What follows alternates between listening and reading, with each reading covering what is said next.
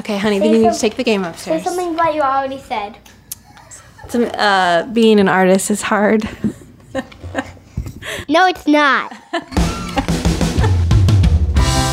I'm Liz Paul, and you're listening to Life Soundtrack, the podcast. In this episode, we sit down with writer and novelist Allison Stein. We talk about her experience being a single mother to son Henry, what happens when Mark Ruffalo retweets your work, and Allison's love of graffiti art. So where did you grow up? I grew up in Mansfield, Ohio, which is the home of the Shawshank Redemption. Yes. That was really, we didn't have much of a claim to fame before that. It was, it's a small Ohio town that's like post-industry, a GM factory town, but then the GM plant closed. But it was a great place for me personally because there was a really strong community theater scene, weirdly. The arts were really big in that town despite its economic problems. Mm-hmm. And so I was really shy when I was a kid, and my parents decided that the best way to get me over my shyness was to make me do theater. So did it work? I don't think so, but I really love theater. Yeah. So they had me try out for The Music Man when I was 9, and it was just like a lark, but I actually got the part. I was Amaryllis in The Music Man. And so, from a very young age, I met all these different people, elderly people and people in their 30s and 40s, which is very glamorous to me at the time, mm-hmm. and kind of was exposed to all these different kind of lives. And I think that was really great for me, that whatever I'd grown up to do, having all those experiences, having all those people talk to me and kind of teach me and help me grow up, really shaped me. That's really interesting. I feel like not very many 9-year-olds get that breadth of experience at that young age. I don't think I listened to all their advice. Or at least don't remember it. Right. But it was really, really fascinating. Yeah, that's great. And I've always been really interested in people's stories and kind of listening. I think it goes with the fascination with all sorts of things, just to be fascinated with lives. I think is a real artist, especially fiction writer trait, just to kind of wonder what life had been like if I had been this person or mm-hmm. what this person is going through. And, I've had people in my life who would read my fiction and think they see themselves in it, but I really don't write about people I know mm-hmm. because you can't lie. When you know somebody, you can't invent. So what I like to do is write about someone that I saw one time on the playground, or like a couple times at the drugstore. Who's that person? And kind of envision that life. Yeah. And so what is your favorite type of writing? Is it fiction or is it more that's reportive? hard. Or, I'm sure it's like picking your favorite child, but... Well, I think the good thing about, doing a few things is that you can switch when something gets hard, right? Or mm-hmm. you can switch when you get bored with it or when you feel like it's too easy and you want to challenge yourself. Mm-hmm. And for me, I always like to be challenged. I think I really do like writing novels. Just because, even though it doesn't make the most sense for me, because my novels have not made a lot of money, I'm not a big time novelist, and it's also spending a lot of time on a long project mm-hmm. versus, if you write an article or a short story that could get out there and maybe make you some money, mm-hmm. But if you're working on a novel, it's like you're off the market for months. Mm-hmm. But there's just something about disappearing into a world that's just the best feeling in the world. I mean, I described it to friends as like your favorite TV show, but you control it. Yeah. So it has that level of familiarity, but you're also lost in this thing you made. And that's really an amazing feeling. Now I want to write a novel. You're making me want to go. Yeah, just after You're making me want to go write another novel. One thing I think is missing from maybe your title when I read it in, on your bio or just kind of when people talk about you, they say Allison Stein is a writer and a visual artist, which we'll talk about the visual artist part in a minute. But one thing I feel like is missing is I feel like you're an activist. You're seeking social justice through your writings. And can you talk a little bit more about that? That's really interesting. I don't know. I don't think I'd ever feel comfortable calling myself that. But, I wasn't comfortable calling myself a writer until that was my only job, until I had to write or I would starve. I didn't have a teaching job or anything else. So I think maybe it just comes from a lot of practice or feeling like I have to do something for a long time to earn the right to call myself that, I guess. But that's not something that, I mean, I was active in certain causes when I was in college, but I don't think it was, fighting for social justice was not really as supported as it is now. I mean, now, companies use it in advertising, and it's not, I remember even a few years ago, I was really worried about being part of a demonstration because there were arrests that were going to be planned. And I thought, if I get arrested, will I be able to get a job? And I don't think that backlash is there anymore. I hope not. Yeah. I think that the urgency is such that it's much more accepted. Yeah. You can come in. It's funny that he walked in, because I told my son a few months ago, we visited the former Mansfield Reformatory. It's a prison. Wait, is that where Shawshank Redemption was filmed? Yes, it is. That's near where I lived as a kid. Okay. So we visited there. And I told Henry, we walked in, my sister said, now, you could never, this is the only time you're ever going to go to a jail. And I said, oh, actually, I've told him it's always okay to be arrested for activism or, for sticking up for someone else. So he's sort of growing up with it and knowing that it's not only okay, but it's important to stand up for other people and for what you believe in. But I think, especially now we're at a time when just speaking about your life can be activism, depending on what your life is, and just speaking up and saying, I have a right to exist, and these people have a right to exist, and we all have rights, can be considered activism right now. But I also think it's unavoidable. I think it's, essential. And I think that's probably one of the reasons why I love your writing so much, is because I feel like you speak very candidly about the things you're going through, being a single mother, living with a disability, all these things that are happening to you, you use as, a tool. And you're telling your own story through other stories as well. And so I think that's really, it's really special and it's really strong. And I think that that's kind of what sets you apart from other writers maybe right now, because you're able to be honest and be open.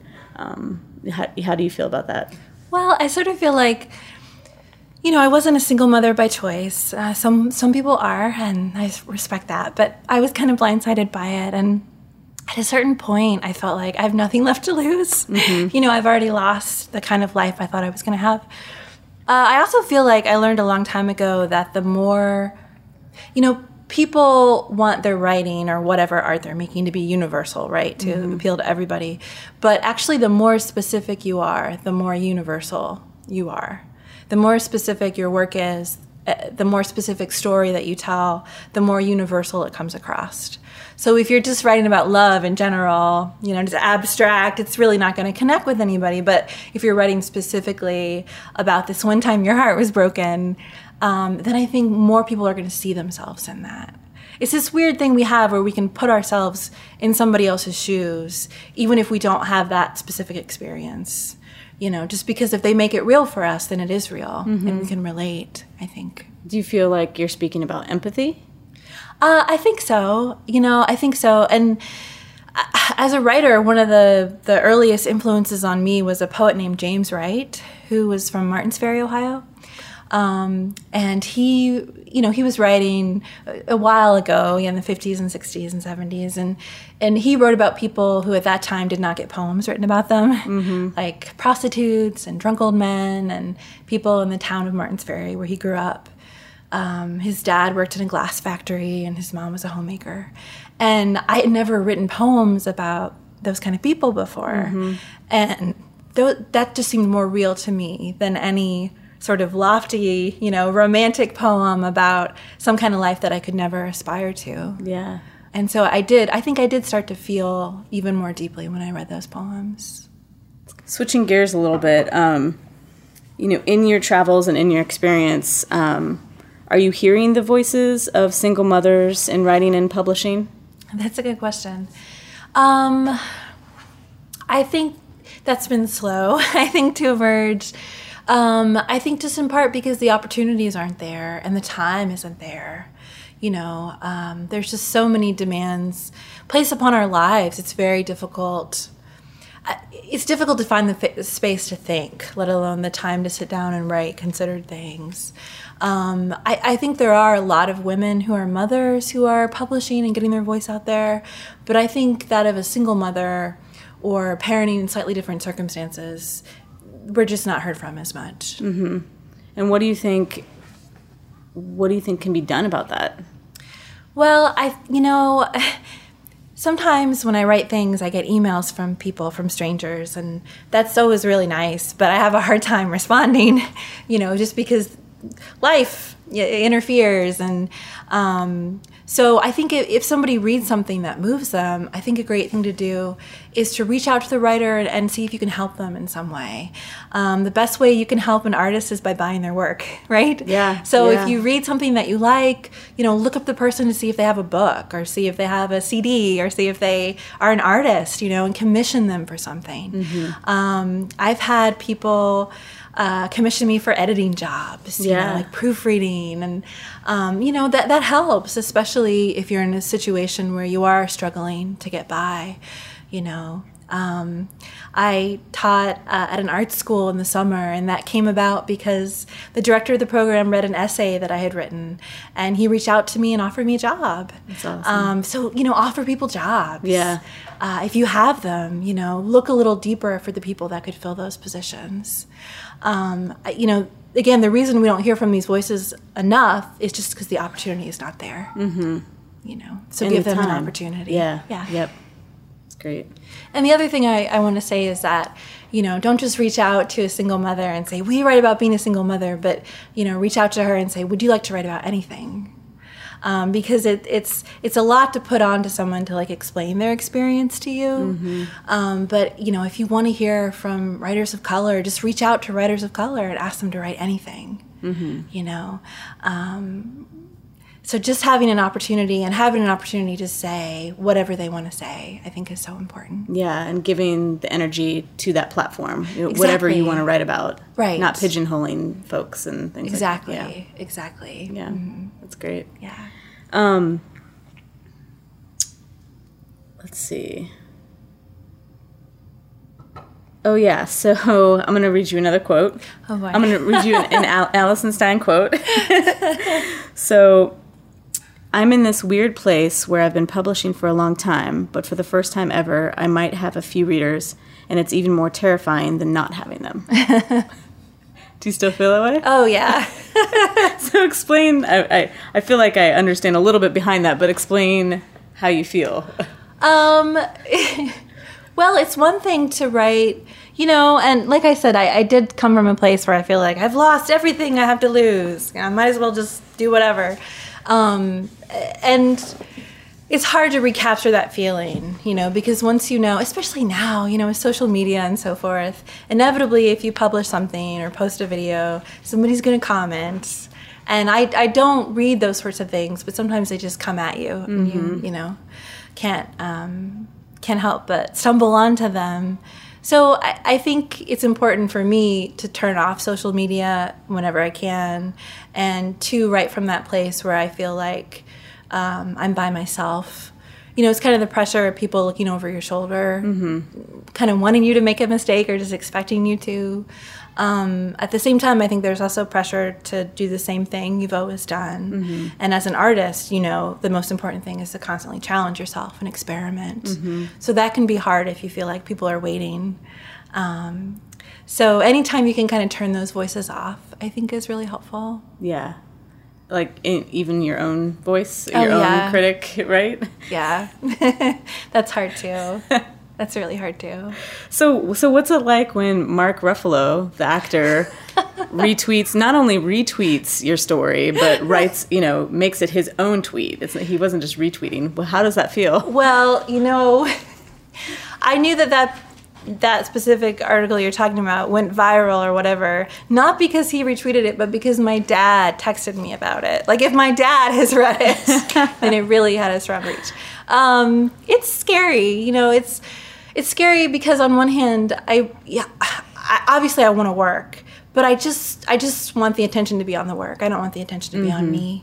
And I think one of the bad things about the era we live in is that it's really easy to access an artist or a writer. And I just kind of, I wish I could write things and then disappear. I wish I could just kind of just write things and nobody would know where they were from, and I would still have enough money to live and work, but just kind of do my thing and then just be alone. Yeah. So that's hard. The challenge of that. It's hard at the same time. That was a piece I wrote about fracking, and getting the kind of attention that someone like that can draw to it is really important and really great. And I think sometimes the attention that these social justice issues need are going to come through personal voices, and are going to come through people not just looking at statistics and facts, but listening to people who are living lives. Right. So, and someone like him is great because they do amplify. Yeah, absolutely. He really amplifies causes. Well, and also, I want to say it was a fantastic article, too. Oh, thank you. So not only does it help that a famous actor retweets it, but it was very, very well done. Thank you. Allison and her son were kind enough to open their home for our interview. Hello. I also had my daughters on the same evening, so we decided to make a play date for our kids. Needless to say, they were very intrigued with our recording session, so we let them play around a bit. This is the Life Soundtrack podcast. It's hard to say, huh? Talk to me about your mom. Well, she is a writer, and she's an artist, and she's an editor. And she has her as a kid. Is her kid pretty great? Yeah. Of course she is. So what kind of books does she write? Well, she has a couple poetry books and a couple novels. That's great. And I heard you have them on your shelf. Yes. So you can see your mom's name right on those books, huh? Yes. Do you remember what any of them were about? Well, I remember what they are called. One's called Final Girl. No, there's one called The Protectors. And there's one called The Protectors. I thought you might remember because one's a ghost story. Oh, yeah, The Protected. It's one of my favorite. The Supervision? Yeah, with supervision, I mean. When Supervision came out, my first novel, Henry came to preschool that day, and he's like, my mom had a book out today. It's all about me. That's hilarious. And, yeah. No. You've read it. Right, no. No. I was trying to think, nope. No. So speaking of your book, Supervision, and just in general, you've had a lot of experience in different publishing avenues. Can you talk a little bit about that experience? So say your poetry book versus your novel with a bigger publishing house, and then most recently The Protectors, how that all differs. I think I went about everything kind of a weird way that, people don't really publish poetry as much. So a lot of poetry books, mine included, came about because of a contest at a university press. Mine were on university presses, of which, they did a great job. And then the novel, I'd had a couple agents, and it just didn't work out. I mean, they had kind of star clients, and I was not a star client, so my books never got sent out. And so I didn't have an agent, and I heard about this contest that HarperCollins was doing for writers without agents. And I thought, well, I've got these manuscripts, I might as well send them in. So my first novel, Supervision, came about because of a contest. It won a contest for writers without agents. And I did it that way. And then my most recent book, The Protectors, is a novella, which is like a baby novel, like a little novel. And that came about because, just what we were talking about before, like offer opportunities to writers. The editor of that series had read my work, and he just sent me a message on Twitter and said, hey, do you have a novella? I'm running this novella series, and we'd like to read your work and maybe publish you. And I said, yes, of course I have a novella. And I did not have a novella. And then I checked into a hotel and I wrote one. That's awesome. Over the weekend. That's great. So that's something that I've told my students over the years is be ready and lie. When opportunity comes, lie. If you have to get in that door, because it doesn't open very wide for very long. Have you done that since? Have you, checked yourself in a hotel and just written? I've not. I'd love to. It was actually a really good experience. Although, as a parent who's also an artist, the time is a lot of pressure, which can be great and can be really hard at the same time because you've got to get stuff done, but then it's hard to get stuff done. There's a monster in There is a coffee total table. monster and like ghouls and ghosts.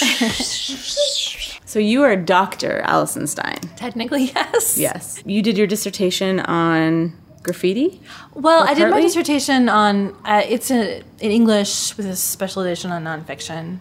And so I wrote about Appalachia and the Rust Belt. I grew up in kind of central Ohio, so a little north of here, which is kind of a different, Ohio is so different. So it's kind of a different Ohio. But, what it had in common with here was a lot of abandoned buildings, a lot of rundown places, lots of opportunities for beauty and unexpected places. And so it's kind of essays about art and crime, which really interested me. And I'd lived in San Francisco for a bit and New York for a little bit, and especially in San Francisco, I had noticed a lot of street art.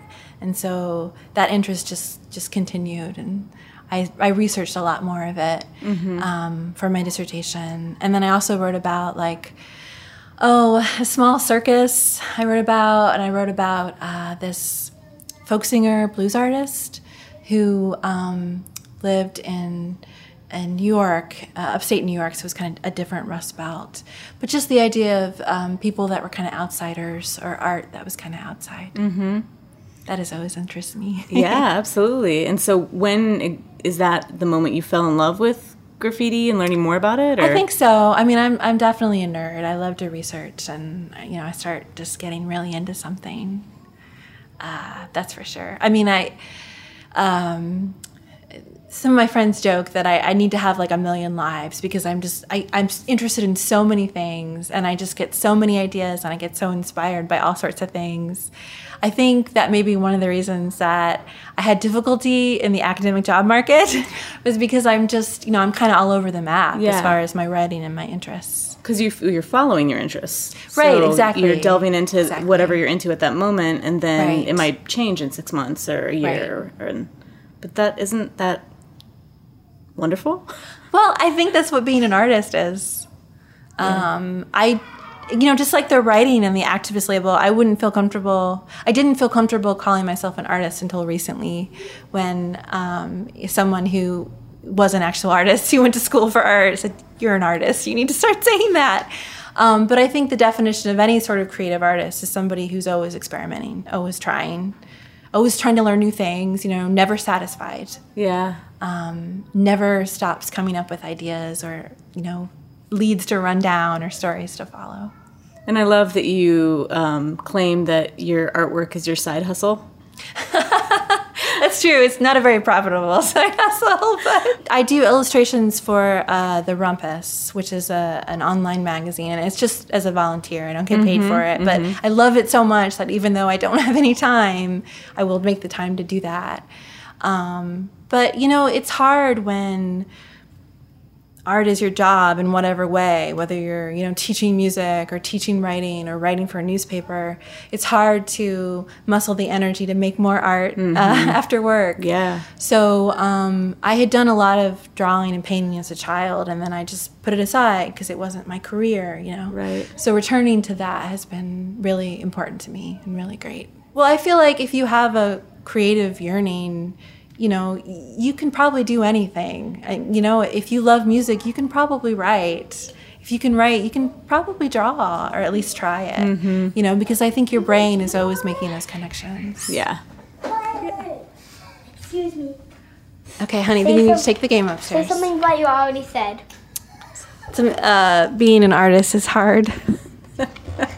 I read somewhere that you sort of knew what supervision was going to be about based on was it a train ride, or what was the specific thing that the impetus for writing It was a supervision? couple things. Before I came here, I was living in New York City very briefly, and it did not go well. And I was living really far north in Manhattan, and so to go anywhere, it was like a 45-minute train ride. So I was on the subway a lot, and I remember That's just something that they would say. The train would stop for no reason. And an announcer would say, this train is being held by supervision, which means like whatever, the headquarters, there's some kind of incident on the track. But I always wondered, like, what is supervision? And that phrase stuck in my head. And then I ended up coming to Ohio to go back to grad school. And I was renting my own place for the first time in a long time. And I decided that I was going to fulfill a lifelong dream and have a piano. So I answered an ad on Craigslist for a free piano. And it's that piano over there, which is like the heaviest thing in the world. It's beautiful. It's out of tune and like a monster. But I could never get rid of it because that's why I wrote Supervision, because it was in this really old rundown house in the middle of the country. And the woman who lived there said the house was haunted and told me a few stories. And none of them are in Supervision. But, you know, just the idea of this big house and then the train and also a girl kind of fleeing New York and going to the country. So what advice would you give, you know, an artist who's embarking on becoming a parent? Is there anything that you would say? Oh gosh, that's hard. Well, I mean, I remember after Henry was born, and this was actually related to, I mean, I gave birth at home without pain medication. Yeah, girl. And I said to my friend Jerry afterwards, I'm like, how come you didn't tell me it was going to be like that? And she said, there's no way anybody can tell you. Nope. I think that's kind of true of parenthood. Like, there's no way anybody can tell you. And it's different for everybody, you know, and it's not that it gets easier, it just gets different. But I think it definitely sharpens your time and your drive. I mean, I was really driven before, but now I'm like, this will not end me. You know, this will not stop me. And you just, you know, you don't waste the time that you have. Time becomes so precious. It's like the most precious commodity you have. And every time I can, I work, you know. Work has always been important to me, but since having my son, it's so important to me. For itself and for, you know, making sure that I still have an identity as an artist and as a person who's not just a mother. You know, I'm still like a fully realized being. And then also like the third level for him, so that he knows, you know, your parent is not just a parent. Your mom has a life and your mom has dreams, and those are really important. And it's really important for you to have dreams and for you to support your partner's dreams too. So I think however important your art was before you have a kid, once you have a kid, it's so important. It just helps you, I think, make it through. Great. Yeah. And also travel while you can, I guess. Yeah. You know, that's a good one. Before you have a baby, like go somewhere, you know, do a residency or an artist colony, because that becomes really hard once you have a kid. Great.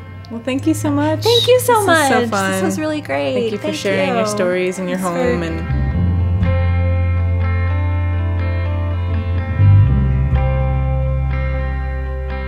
The Life Soundtrack podcast is co-produced by Liz Paul and sound engineer Adam Rich. It is a collaboration between Life Soundtrack and WOUB Public Media. You can find out more on www.lifes-soundtrack.com. Subscribe to our podcast and give us a rating on iTunes or wherever you listen to podcasts.